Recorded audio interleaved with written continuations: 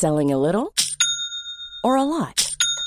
Shopify helps you do your thing however you cha-ching. Shopify is the global commerce platform that helps you sell at every stage of your business. From the launch your online shop stage to the first real-life store stage, all the way to the did we just hit a million orders stage. Shopify is there to help you grow. Shopify helps you turn browsers into buyers with the internet's best converting checkout. 36% better on average compared to other leading commerce platforms. Because businesses that grow, grow with Shopify. Get a $1 per month trial period at shopify.com/work. Shopify.com/work. Quality sleep is essential. That's why the Sleep Number Smart Bed is designed for your ever-evolving sleep needs. Need a bed that's firmer or softer on either side? Helps you sleep at a comfortable temperature? Sleep Number Smart Beds let you individualize your comfort, so you sleep better together. J.D. Power ranks Sleep Number number 1 in customer satisfaction with mattresses purchased in-store. And now, save 40% on the Sleep Number Limited Edition Smart Bed for a limited time. For J.D. Power 2023 award information, visit jdpower.com/awards. Only at Sleep Number stores or sleepnumber.com.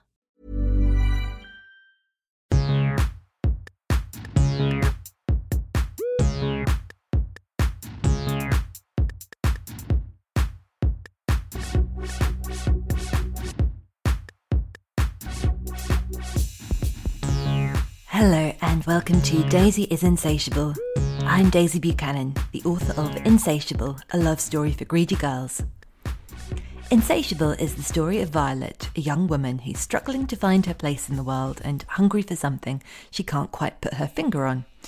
When she meets Lottie and Simon, a glamorous, wealthy, self-assured couple who have a business proposition for her, and a few other propositions too.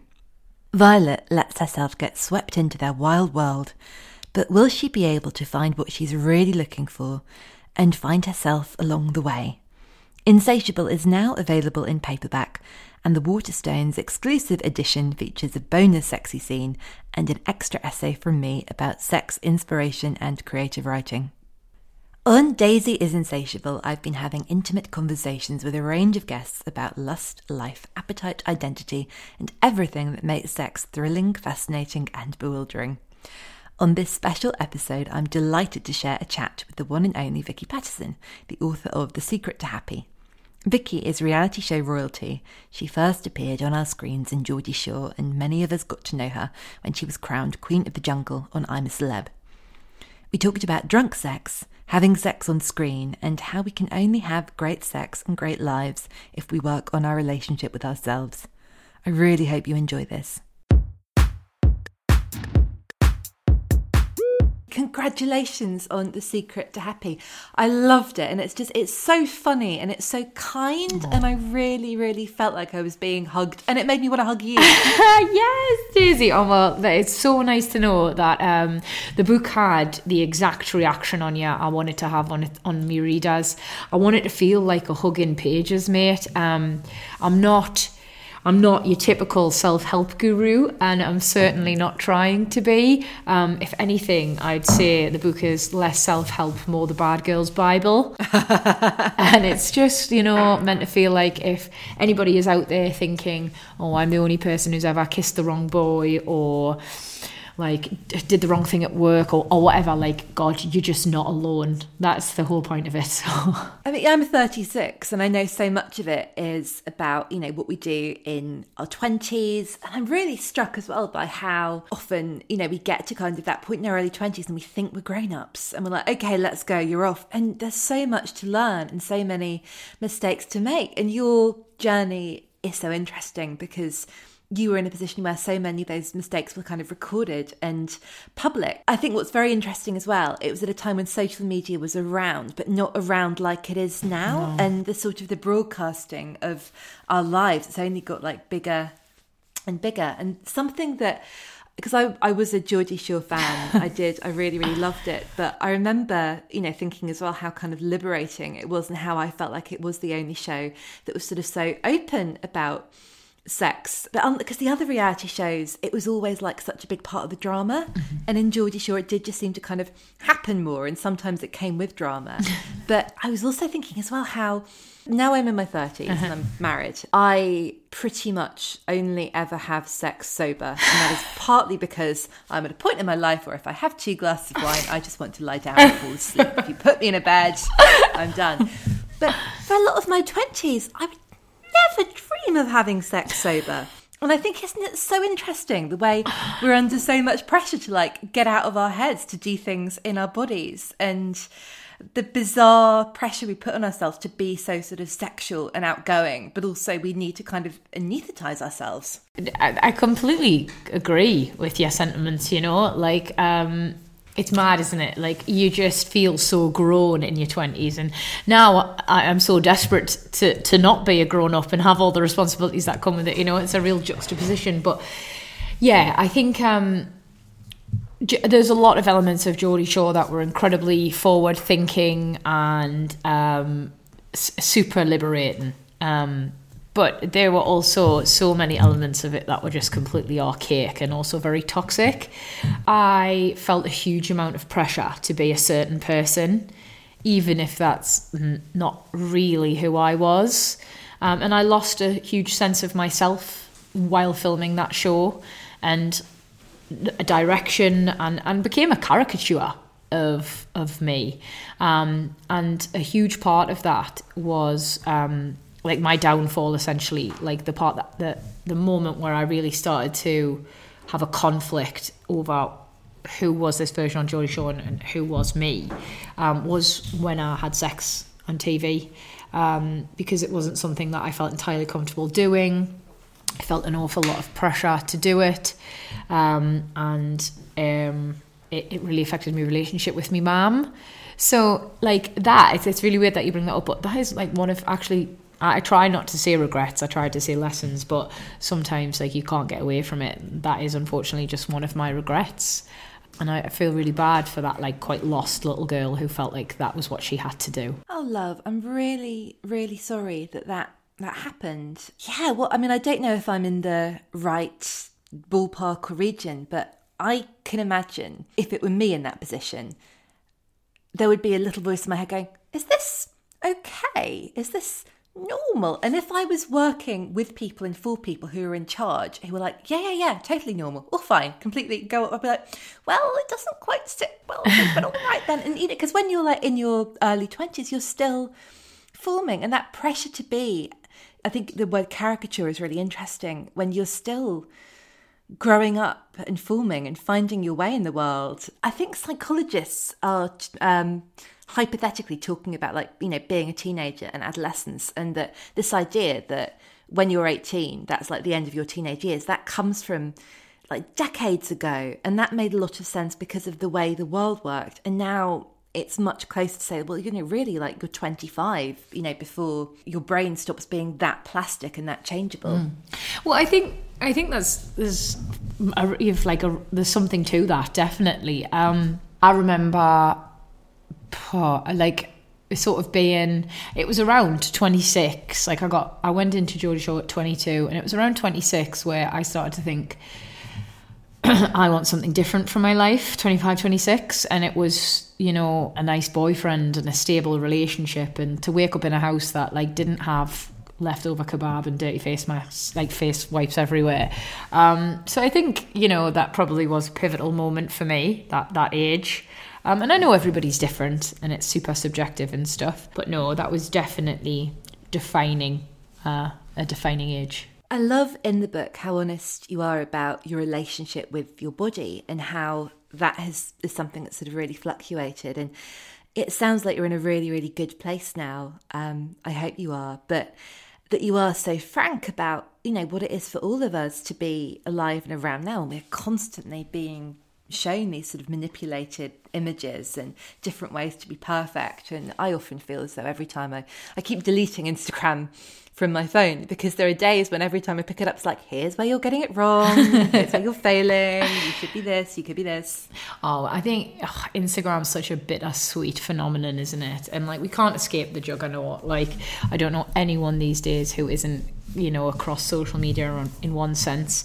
I think it should be used to share beautiful memories, chronicle your life, push a business, keep in touch with your friends if they're far away. It should be used for all that sort of stuff, to build beautiful communities and encourage open dialogues. But unfortunately, I do know that more often than not, sometimes it's used for it's used to just completely perpetuate an unrealistic culture of beauty, isn't it?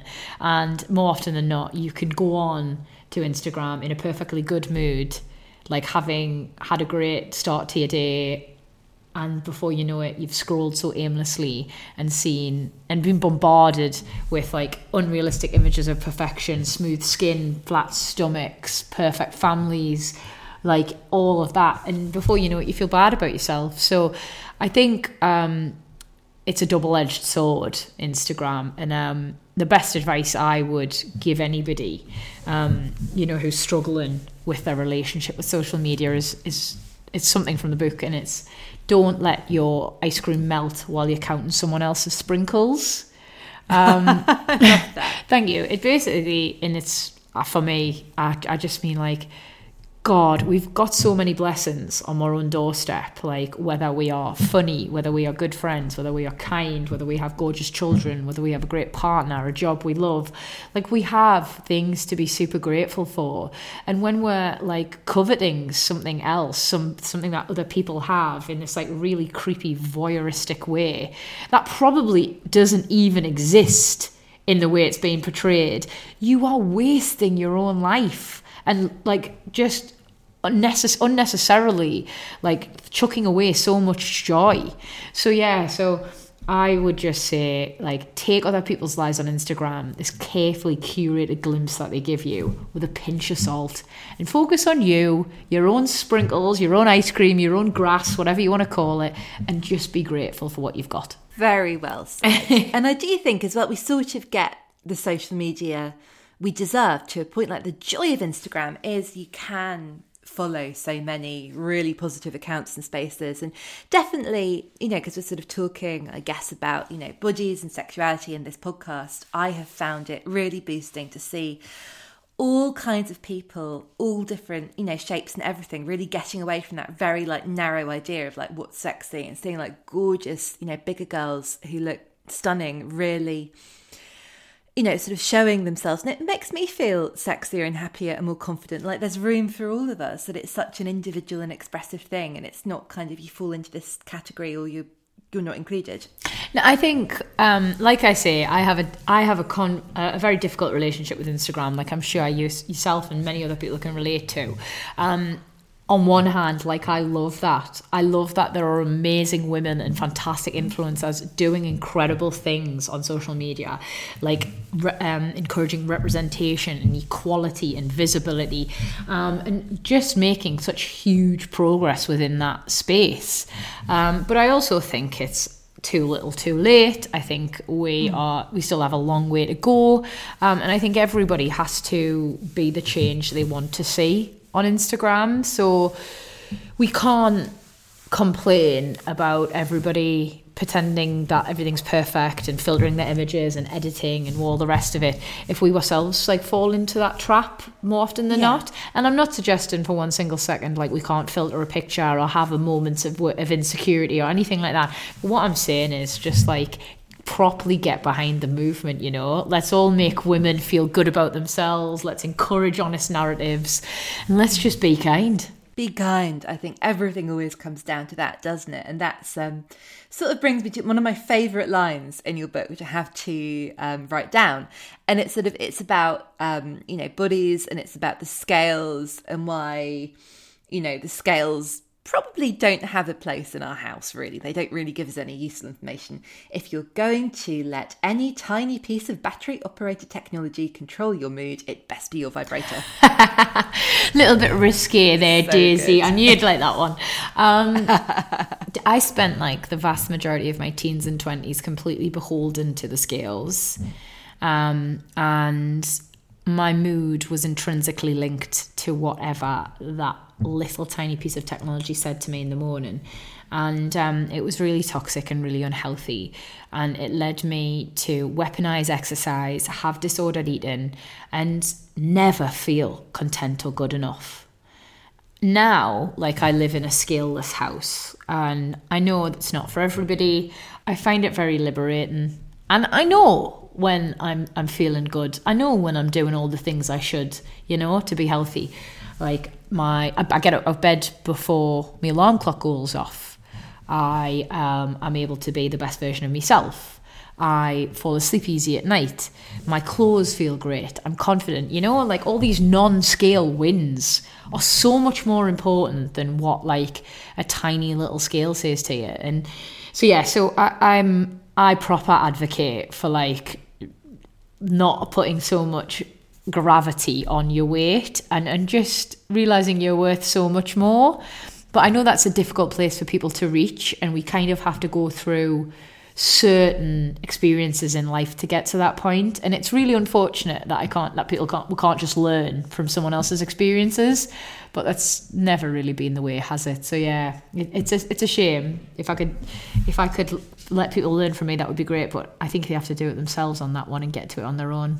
I think that for a lot of women, and I feel like this, it took me probably a good 3 decades for me to realise my body is for me first. And I just spent my life trying to make it different and better for other people. And, for sort of like in relationships and worrying about the way it looked and thinking that's sort of all I had to offer. And then like the magic of realising just how much my body can do. And obviously it's not as though I've like fully flicked the switch permanently. Like, yes, my body is strong.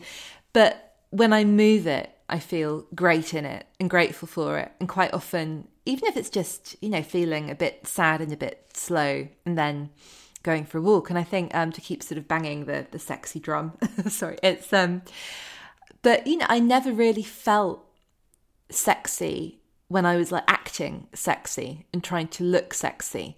And then when I really, really feel it, in my cells and in my soul, it can be when I'm doing something really, really stupid and I just feel alive. And oh my goodness, when you talk about, your disordered eating, and it's such a generous thing to share in your book. And it's painfully relatable because I have lived that way when all you can think about is the way you are restricting yourself and your rules, and that you are allowed to feel good about yourself, but only if you follow these impossible rules. And that line, when you talk about being a certain dress size and you're like, well, yeah, I can go into any shop in the world and I can wear like their smallest size of everything and look good in everything, but I'm having a shit time when I go out, so what's the point? That's it, isn't it? And like, I truly believed for so long, and I think society and everything like encouraged me, magazines, press, TV, everything, to believe that if I was the thinnest I could possibly be, I would be happy. I'd be desirable and successful and attractive and all these things. And, when I got to like this size 6, I was absolutely fucking furious that everything didn't just fall into place. And I wasn't like this just really happy person. Like, I was racked with anxiety still and self-doubt and crippling insecurity. And it made, I had no life. I lived in the gym. I was terrified to eat out.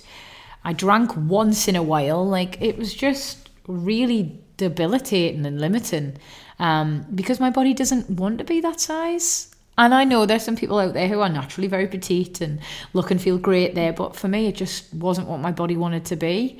So through years of like punishing myself and being probably slightly bigger than I feel healthy and strong at, and also being a lot smaller than my body probably wants to be, I realised happiness had to lie in the middle, with balance. With, yes, going out and doing lovely long dog walks and the occasional gym session here and there, and who doesn't love a green tea and a green juice every so often and all the rest of it. But also like a life without cheese, a life without wine, like what is that? So, Yeah, I kind of endeavour to hit that sweet spot right in the middle now and go for balance. I love the way you do talk about those extremes, which, you know, I relate to, and I totally understand the kind of like regime of only having, you know, chicken and lettuce and really, really limited calories, and you feel dreadful. But equally, no one feels great if they're out 7 nights a week drinking everything they can get their hands on and then always having kebab for dinner. You know, when I do that, I don't get up before the alarm goes off. I sleep right Yeah, through it. I mean, you are, like, there's that saying that you are what you eat, aren't you? And, like, it's true to a certain extent. Like, our body needs things to regenerate, it needs things to function, it needs things to be firing on all cylinders. And a kebab's great once in a while, and who doesn't love a cheeky nugget? But, like, if you were to live on those things constantly, like, you wouldn't be healthy and happy. And the same goes for the opposite side of that spectrum. If you're just constantly eating broccoli and dry lettuce, like, you are going to be one very sad, boring bunny. I love how honest you are about being in the jungle and afterwards the way that what it was like to be so exposed and to have so many people like change their minds about you and really, really feel it. But I'd love to know more about what you learned about yourself when you were there, because I'm guessing that must have really changed your relationship with your body, because it was all about how you could survive in a place where you're not thinking about looking or appearing, you're just doing. I think, like, my body was probably the furthest thing from my mind when I was in there. And I know that's crazy because, like, you're going out to, like, millions of viewers and there's all the pressure on them, like, shower scenes and stuff like that. But, like, I was just so determined to do well and put forward this, like, best version of me that, like, how I looked was very far down on, like, my priorities. Yeah, I don't know, maybe I think actually that was like the first time in my career where I came out of there and I felt like I had more to offer than just a body. When we were in Geordie Shore, I don't feel like we were viewed with any sort of like respect or given any sort of credit for like what funny lines or like what honesty. It was all just, oh, how do they look, and well, like who are they kissing this week, you know? But when I came out the jungle, it felt like I had gained some respect from people and was more than just a shape or a size or a body. So yeah, it was probably the most liberated I've ever felt, really, in terms of my body image. I wasn't as hung up on it as I have been in previous years. Sounds like an experience that would leave you feeling strong. Oh, 110%, mate. Like, actually strong on like every level. Like, I was in pretty good shape in terms of like physical fitness when I went in. I mean, I think you do have to be relatively physically robust in order to do well, especially in the Australian version. There's a lot of like hiking, walking, tough physical trials involved. So no, I was in like great condition to give that show me best shot. But it is just really empowering to like face your fears every day and know that you're doing this like huge show that is like a British institution. Like, that's such a huge like empowering feeling too. So no, the overall experience for me was probably like one of the best professional things that's ever happened to me, and I don't know if it'll ever be topped. I loved it. Oh wow, it's like having a superpower now. Do you know, it's so weird. I definitely didn't act like I was afraid of anything in there, like snakes, spiders, cockroaches, everything that they threw at me. I just got on with it. But if I saw a spider scuttle across my living room floor, I'm still like freaked out. I don't know if it's because it's in my space and like I feel like this is a safe space. But yeah, in there I was fine with everything. But yeah, now I'm still just like a fanny.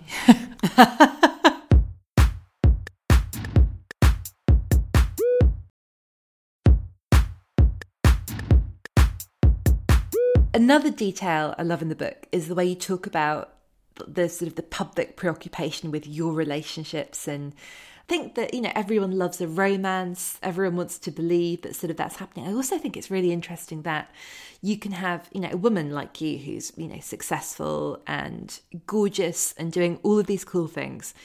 And yet the sort of the public interest is still like, well, you know, who's she going out with, and are they going to get married, are they going to split up, what's going to happen? I'd love to know if you feel like you come to romantic relationships and approach them differently than how you did sort of 5 or 10 years ago. I think coming from the background I did, which was like reality TV, obviously, I'm well aware of like the nature of the beast. Like everybody is interested in your personal life, you know, and you kind of do a bit of a deal with the devil for everything you've got, and the price you pay is your privacy.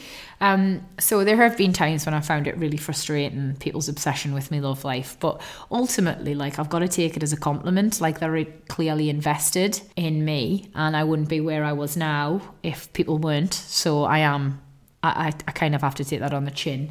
But I've always been like a real hopeless romantic. I'm in love with the idea of love. I'm in love with the idea of being loved. And that has led me into some pretty sticky situations. Like, I've definitely fallen for the wrong fellas, gone far too fast, far too quickly. And because I just really want to have all those things, you know, marriage, kids and all the rest of it. So it has made us come a cropper once or twice. But I think definitely as I've got a bit older, my attitudes towards love have changed. But I think that's because of how I see myself has changed. Like, we all accept the love we think we deserve, don't we? And I didn't have a very high opinion of myself. I had really low self-worth for years. And it allowed me to stay in jobs that weren't right for me, have friends that didn't have my best interests at heart, and ultimately be in really unhealthy, toxic relationships. But now I have a real respect for myself, and I have self-love. So subsequently, like, I'm not willing to be disrespected or put up with things that I don't deserve or wouldn't do to other people. And that has been the game changer. That's been the pivotal moment in my life, was learning to love myself. So it's led me to have a really healthy and happy relationship with my partner that I have now. Mom deserves the best, and there's no better place to shop for Mother's Day than Whole Foods Market. They're your destination for unbeatable savings, from premium gifts to show-stopping flowers and irresistible desserts. Start by saving 33% with Prime on all body care and candles. Then get a 15-stem bunch of tulips for just $9.99 each with Prime. Round out Mom's menu with festive rosé, irresistible berry chantilly cake, and more special treats. Come celebrate Mother's Day at Whole Foods Market. Mother's Day is around the corner. Find the perfect gift for the mom in your life with a stunning piece of jewelry from Blue Nile. From timeless pearls to dazzling gemstones, Blue Nile has something she'll adore. Need it fast? Most items can ship overnight. Plus, enjoy guaranteed free shipping and returns. Don't miss our special Mother's Day deals. Save big on the season's most beautiful trends. For a limited time, get up to 50% off by going to BlueNile.com. That's BlueNile.com. Quality sleep is essential. That's why the Sleep Number Smart Bed is designed for your ever-evolving sleep needs. Need a bed that's firmer or softer on either side? Helps you sleep at a comfortable temperature? Sleep Number Smart Beds let you individualize your comfort, so you sleep better together. J.D. Power ranks Sleep Number number 1 in customer satisfaction with mattresses purchased in-store. And now, save 40% on the Sleep Number Limited Edition Smart Bed for a limited time. For J.D. Power 2023 award information, visit jdpower.com/awards. Only at Sleep Number stores or sleepnumber.com. The thing I found really painful and moving and honest in the book is the way you talked about your evolution of your relationship with your mum and how that's so strong now, but how it's been quite hard. And I wonder whether it wasn't that she was upset per se about getting drunk and having sex, which is not ideal, but it was because she knew where it was coming from, that you weren't doing it because you were having a lovely time, but it was because you were a bit lost. I think there's an amalgamation of things that drove a wedge between me and me mum. I can't imagine it's easy for a mother to watch the daughter that she's raised turn into something she doesn't recognise. That in itself must be very painful. You know, she thought I was bright and considerate and kind, and then she's seen this a complete monster on at times on the TV. So I think that would have been a difficult pill to swallow. Having sex on TV completely nearly destroyed our relationship. That was a very big stumbling block for us. But I kind of think, she always said to me, whenever I would say like, I fucking hate this show, it's not who I am, like I need to leave, I want to do something else, she'd say, well, leave, do something else. Like this, there's so much more you can do. And I'd be like, you've got no clue, you don't understand. Like, everyone's telling me there's nothing else for me. My agents, MTV, they're telling me to stay here. Like, you don't know. And I think for her to watch me have no belief in myself and no self-worth and not take her advice, that as well must have been hard. So there is loads of stuff that led to the near demise of our relationship and made it incredibly strained for a long time. But we got through it. We're stronger than ever. She's literally my best friend now.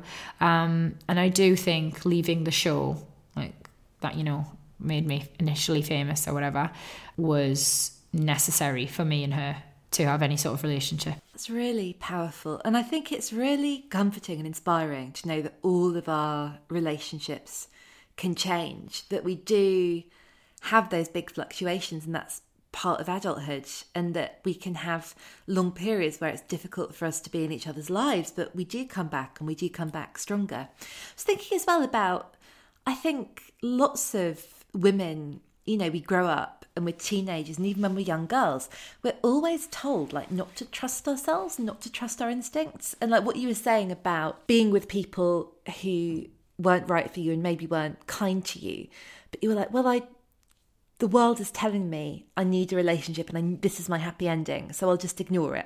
It's like, you know, tuning a sort of an old-fashioned staticky radio, and you're like, no, I don't want this, like this clear station with all the warnings. I'm just going to listen to the fuzz. Well, I think especially when we're in our 20s, we will listen to anyone but ourselves. It's almost like when you talked about some of your experiences of, you know, the first part of your life in the public eye, and I think we've all maybe been jobs or relationships or even certain groups of friends where it's like being in a cult. And you're like, fine, you decide everything for me. When you're in your 20s, like, you just want to be like everybody else. Like, now it's crazy because we're all so proud of our uniqueness, you know? But back then, like, I just wanted to be, like, have a body like everybody else and be liked by everybody and, you know, just feel like I belonged. So I think you're very easily influenced. We're often so obsessed with the idea of like just fitting in and being in love and being cared about and all the rest of it that we ignore our instincts, our gut, our warning signs, the people who probably really care about we, you know, as well. So I don't think I don't think either of us are like it's alien in those feelings. I reckon a lot of women probably experience them.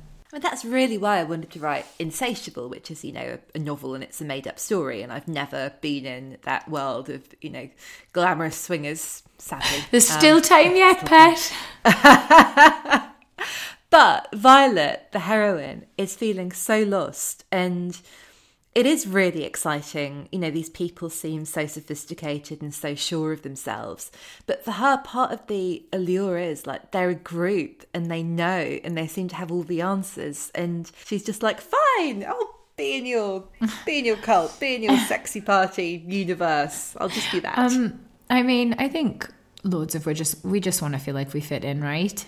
And it doesn't really matter what it is that you want to fit into, but you just want to feel like you're not on your own. Do you know Brene Brown said something like fitting in is the opposite of belonging? And I love that. It's the idea that when belonging is something real and secure and firm, and fitting in, we're just trying to kind of squeeze ourselves into a gap and be like, just ignore me and let me be part of it. No, but I think when you fit in, there's definitely prerequisite that you have to change. You have to hide elements of yourself. You have to fit a mold. Whereas when you belong, that is allowing yourself to truly just be who you are. So they're both very different. Now in my 30s, like, I don't want to fit in. Like, I want to be who I am, and I don't want to fit into a popular crowd or a certain circuit or a celebrity like pigeonhole. I just want to feel like I'm sitting on my sofa with my partner and my dog, and I'm watching the things we like, and I just want to belong. So yeah, I mean, she's not daftish that running around. She knows what she's talking about, but that makes real sense to me. And I think what I love so much about my 30s is as soon as I stopped trying to fit in, as soon as I thought, look, this is it, pretty much. I'm never going to be cool. I'm never going to, every time I think I'm sort of doing something exciting and I feel a bit on edge, it's never going to work out. This is it. This is as good as it gets. Let's embrace that and see what happens. And all the good people have come. It's been brilliant. Yeah, I think your 30s, like, even though we fear them for some reason, we're led to believe, like, you know, well, life's over by the time we're out with 20s and we have to have it all figured out, and husband and kids and the job we want for the rest of our lives and stuff. Like, actually, it couldn't be further from the truth. Like, your 30s are filled with such acceptance and liberating feelings of self-love that, like, I truly believe I wasn't really living until I hit 30. Certainly not living in a way that was kind to myself. And I'm far happier and more content now. And I think, like, having spoke to me mum and various other women, like, it just gets better and better. So yeah, fingers crossed we've got, by the time I'm like 60, I'm just not going to give a fuck what anyone thinks, am I? Wow. I mean, I was going to say, like, well, our 40s are going to be brilliant. But yeah, I mean, you know, it's true that sort of that aging is a privilege. And I'm really glad that I've learned how to kind of look after my body a bit better. And, you know, hopefully I'll be in good nick and able to move around and enjoy it. Because I think it's really interesting the way you talk about alcohol, which is so complicated for all of us.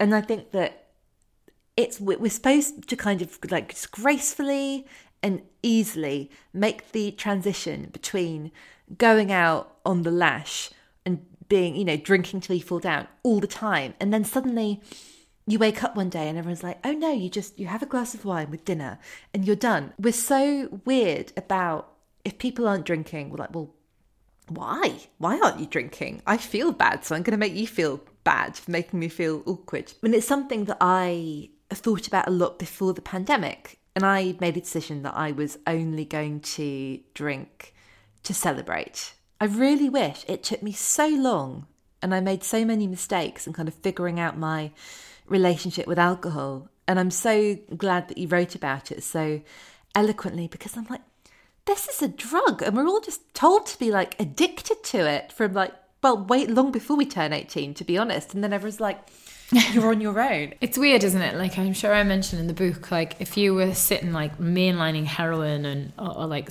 sniffing coke, whatever, at a party, like, it's, people would think, what the hell is wrong with this person? Like, is she okay? Does she need help? Whatever. But if you're sitting not drinking at a party, like, you get that same reaction. Like, is she okay? God, like, it's crazy. And I'm by no means teetotal. So I'm not, like, judging people who drink and enjoy themselves, but I just think our attitude towards it is quite scary. I think we need to give alcohol a more healthy respect, and also appreciate other people's boundaries with it. And if they're living a life without alcohol, we should be really supportive. My relationship with it has been incredibly difficult over the years, and again, I finally got myself to a place where I think I'm in control and enjoy it in moderation. But I have an addictive personality, you know. If I'm going to go to the gym, it's not just going to be like, oh, you know, 20 minutes on a cross trainer and then she has a smoothie. I'm going to smash it and I'm going to go every day and I'm going to count how many blueberries I have on my porridge. If I'm going to go out, similarly, you best believe I'm going to be the last one standing. So it's very difficult for me to have learned moderation given, like, the way my brain is wired. And it's a constant struggle and something that I think is probably going to be an ongoing battle for me throughout my life. But it's a very small one in the big scheme of things. And I'm proud of the way I'm handling it at the moment. Still an addictive person. Like, I don't know, I've heard accounts from people who've really struggled with addiction, and it does sound as though a lot of the time one addiction is replaced for another, and I don't know if you ever cure it or you just find something healthier to be obsessed with. I think what's interesting about alcohol and drugs is they're the numbing things, aren't they? And even, you know, food, or controlling ourselves around food. Anything that's going to really take us out of our bodies and feel less and sort of shut down. We have our addictions, and I think every single one of us has an addiction to one extent. Is because we don't want to feel a feeling. If I feel something awkward or uncomfortable, or I think something I don't really want to think, the effort of being like, okay, let's drill down. I'm itching, even if it's just to check my emails, that it's not a drug, it's not hurting anyone, it's a very sort of modern distraction, but it's still, I know it's not something good that's motivating this. And I suppose the battle is just like recognising it and sort of saying, okay, I've got to be uncomfortable sometimes. I've got to be able to just sit. That's what it is, and it's definitely for a lot of people what it's born from.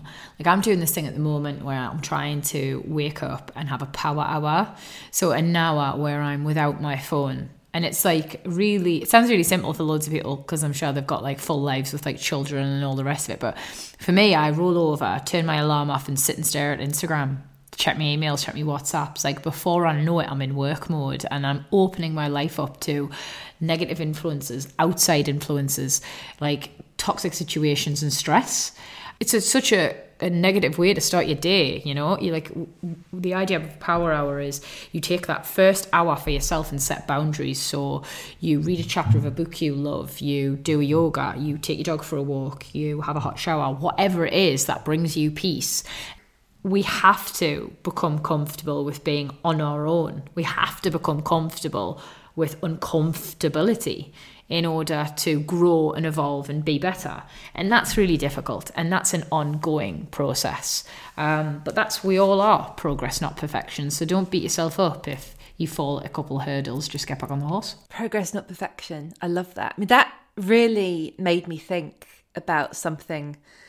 A lot of the bad decisions I made in my 20s, it wasn't necessarily that I wanted to be in a very serious romantic relationship, but when I was single and out, with student debt and the way that sort of normalised, well, like, yeah, you're a student, of course, you're out doing that sort of thing. But I was so like, someone in this club must want me. And if no one is going to validate me by wanting to sleep with me, I have failed. And it wasn't even the sex itself that I was pursuing. It was just needing to be chosen. Validation. Needing to be wanted. Yeah. And feeling so unhappy. And so my self-esteem was so low and I was so unaccepting of myself that, I was just sort of like waiting for, anyone at all to kind of, say, yes, I want you, I approve of you. And I didn't want to be on my own. I didn't want to be thinking my thoughts and really being me. I wanted to be performing for someone and I wanted to like appear sexy, whether or not I actually felt it, which more often than not I didn't. I think when we're searching for validation and we're like still working out who we are and stuff, like things like Instagram likes and sexual encounters, attention from men, it's all very similar, isn't it? And it's, as we get older, we realise it's like quite vapid. It's probably not exactly what you need. But like, I don't think we should beat ourselves up over it. God, like, I forget how many boys I've kissed that I probably shouldn't have.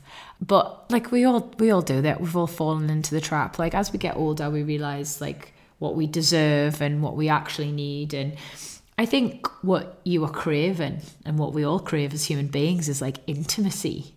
And to be loved, like, I can't imagine anything worse than just having sex with someone I don't love, But, like, sitting and holding hands with my partner and watching TV, like, gives me butterflies. We're programmed to want to be loved. And I think we just kind of get a little bit lost on the way to working out what that is. But we all get there in the end. So true. And I think intimacy is so rare and precious. And I think we panic. I think we're desperate to kind of fast track it. I've had really horrible breakups and been dumped. I've had this fantasy, in football, and if the manager quits, and while they get a new proper manager, there's like a caretaker manager. And the number of times I've been like, there should be a caretaker manager, but for boyfriends. I just want someone to come in. And again, that was me not wanting to feel my feelings, not wanting to be alone. And it's like, no, the whole point of like growing and healing is sitting in that and grieving for what you've lost and being sad and Yeah, being you strong. have to, like, unfortunately, and I say this from like experience, if you are going to have been privileged enough to have felt love, then you're going to have to sometimes accept the downside of that, the other side of the coin, which is heartbreak. And it's the same as that saying, like, grief is the price we pay for losing someone we truly loved. And that's obviously in more relation to like people leaving, dying, whatever, but it can quite as easily be a breakup. Like, I felt very real grief off the back of some of my relationships, and like once you're out of the real dark of that, the real woods, you can see it for what it is, you know, your body grieving, your body getting over and adjusting to a new life. And it's so important for like our growth, for our development, also just like even for us to work out what we do and don't want. We have to have our hearts broken a couple times. They can't all work out, you know. So no, mate, like that's normal, isn't it? Just all like you don't want to feel sad or down, and if someone provides you with a slight moment of reprieve from those feelings, you're just going to jump at it. But we do have to be alone to feel our feels sometimes. For sure, feeling our feels is the key. But you're so right. We're all in it together. We are human and we make all the mistakes. It's those mistakes that make us all belong. That's a lovely way to look at it, isn't it? Like, the one thing we do all have in common is that none of us are perfect. And we're all just like growing and like progressing and evolving. I don't think anybody should strive for perfect. I think we should strive for happy. And like, as I say in my book, like, happiness is subjective. It looks different on absolutely everybody. So one person's idea of happy might not be yours, but like, there's no need for judgment. Just live and let live. But in order to get there, in order to be this like really content, happy version of you, I do believe we have to have certain mistakes, certain heartbreaks, certain shade. Because, you know, the people who've cruised through life like almost on autopilot without any real hardships or struggles, I don't know many of them, but the ones I do know don't tend to be that interesting or determined or brave or brilliant. So I kind of feel like, just some of those little hurdles, some of those little grey's knees and bad chapters, own them, because they're going to make you such a brilliant, strong and just resilient person. Resilience is absolutely it. And that's the thing, you know, me saying like, surely after going in the jungle, you feel like there's nothing you can't do. I think we have that emotionally as well. And that's the joy of a tricky 20s is, and I don't know if you feel this way, I get that sense from your book, that it's not now you're like, fixed, perfect, done. I've now got everything I want and it's all going to be fine. But it's like, well, no, things will go, we'll have amazing days and we will have really dark, difficult days. And we're able for joy and pain. And when things get really, really hard, we won't crumble, even if we feel like we are, because we're like, oh no, I've got like emotional core strength now. I've been doing like the weight training. Resilience is key, isn't it? And like, it's very difficult to build that. Like, I don't think you just wake up one day and be like really stoic and strong and durable. You have to go through hardships sometimes. And like I always say, and again, this is something that's in the book, but like, rock bottom will teach you things that mountaintops never will. And like, I look back at the times in my life where I literally thought, this is it, you've done it. Like, you can't come back from this. And I learned in those periods, like, what I was made of, who I could really trust, who was there for me. I learned, like, what I could withstand, my mettle, I suppose. And, you know, when you're flying high, it's dead easy to be nice to everybody. It's dead easy to be kind and all the rest of it. Because, like, you're in a fucking great place. So I don't often learn a lot when things are going great. But when things are tough, that's when you separate like the wheat from the chaff. And I don't know, resilience is learnt. You can't buy it, you can't fake it, but it's worth it when you get it, definitely. Well, I was thinking about what we were talking about at the beginning with, you know, social media and its dark and light sides, and just I think media in general, when we're feeling angry and unhappy and insecure, it's so easy to sell us stuff. Lots of the things on, you know, people who are doing really, really great things on Instagram are just as you are, like generously, putting out brilliant content and being really inspiring and boosting. And then you'll get some sort of, sketchy thing from goodness knows where being like, are you ashamed of your teeth? You should be ashamed of your teeth. For $100, I can fix your teeth. And you're like, and, on a good, strong day, you're like, nonsense, I'm going to report that ad for spam. And if you are feeling a bit weak, you're like, okay, here's my PayPal, fix my teeth. Oh, Instagram is, like I say, it's a conflict, isn't it? And I suppose we just have to hope, like, we are self-aware enough to realise that there is so much fakeness and filters and editing and all the rest of it on there. Like, I often, even me, who is dabbled in all these sort of things, has had like campaign images, like photo edited by some of the best fellas in the biz, like all this sort of stuff, is aware of what goes on in my industry. I still look at some lasses and be like, God, isn't she perfect? I wish I had her skin. I'm 34. And I've been there and done it, and I know how it all happens, and I still fall into it sometimes. So it's dead easy done, but you just have to remind yourself constantly, like, Instagram is not what it seems. And even if it is, that person's success, that person's perfect skin, that person's, like, amazing family, it holds no relevance to the things you're capable of, the things you're going to achieve, and the way you look. So, yeah, just don't compare yourself. It's dead easy to be strong and sassy and resilient when you've had a good night's sleep and you've seen your mum recently and you're in that sweet spot of your cycle, like it's so easy to just be really measured and be like, this is who I am and that's who they are and everything's good. But when you are tired, when you do miss your mum, when you are on your period, like it's so easy to just get sucked in and think, like, for fuck's sake, why am I the only person who's getting any older? Like, everyone else is Benjamin Buttoning, and here I am with, like, a head full of wrinkles. So, it's, like, so human. And, like, I even still, like, have these real moments of, like, insecurity and self-doubt where I'm like, maybe, like you say, like, maybe I should just get, like, a little bit of something. And if it was discreet, no one would know. And then I just think, what the hell? Like, I want to look in the mirror every day and see my face. I want to be reminded of the holidays I've had, the people I've met, the experiences, the laughter, everything. And if you fiddle on too much, like, you just remove all sense of self and develop this kind of uniformity with everyone else. So, no, I understand it totally and definitely have felt the pressures once or twice, but I'm currently remaining quite strong on that front and I'm very, very pleased.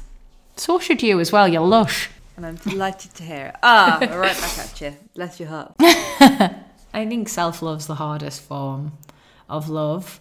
Like, it's dead easy to fall in love with other people, I think, especially at first when they're showing you like all the best qualities all at once and it's exciting and shiny and new, but like you don't know all the things, like you don't know the things they did when they were 20 and you don't know the way they spoke to their mum when they were 16 and you don't know the deepest darkest thoughts. You know your own, and it's very hard, especially with our inner critic raging inside of us, to ignore all those things and love ourselves, So much easier to love other people because we just don't know enough about them, but we know ourselves, warts and all. Yeah. So, yeah, dead difficult, but it's so worth it when you do actually start that journey. Because like you say, you can be comfortable in your own company. You can like accept the love you think that they deserve, and you don't need to have healthy relationships, happy relationships. You thrive at work. It's where everything in terms of success and happiness comes from, self-love. I think that is the perfect place to end it. I could talk to you all day, but I know you're the busiest person in the universe. Vicky, thank you so much. It's been such a joy and my pleasure. Pleasure was all mine. Thank you so much for listening to Daisy is Insatiable. The podcast is produced by Dale Shaw for New Alaska and hosted by Acast, with special thanks to Sphere. My novel, Insatiable, a love story for greedy girls, is published by Sphere and out now. It's available in paperback from all online and offline bookshops, as well as Amazon, where you can find the ebook and the audiobook read by Charlie Clive. Also, I'd love to tell you about Careering, my brand new novel coming on the 10th of March. It's the story of eternal intern Imogen, who's finally worked her way into her dream job, and her boss Harry, whose professional life has started to feel like a nightmare. Together, these two women are about to realise their jobs will never love them back, so they stage a rebellion the only way they know how. But what will the view look like from the other side? Marion Keyes said, "I loved careering. I was so happy when I was reading it, and I missed it when I was away from it." Louise O'Neill says, "I read Careering in one greedy gulp, not by choice, but because it is utterly unputdownable." Careering is available to pre-order as an exclusive signed edition from Waterstones. And listen out for a brand new podcast series, Daisy is Careering. We've got some incredible guests talking about their relationship with their careers and how they have found a place in a world where their passion for their work has to be reconciled with the relentless pressure to succeed. I've loved making Daisy is Insatiable. Thank you so much for coming along for the ride. I really hope you enjoy the book and that my story makes you laugh, that it moves you, and that it makes you feel a little giddy. Finally, I leave you with this from Isabel Allende. The best aphrodisiacs are words. G-spot is in the ears. Goodbye.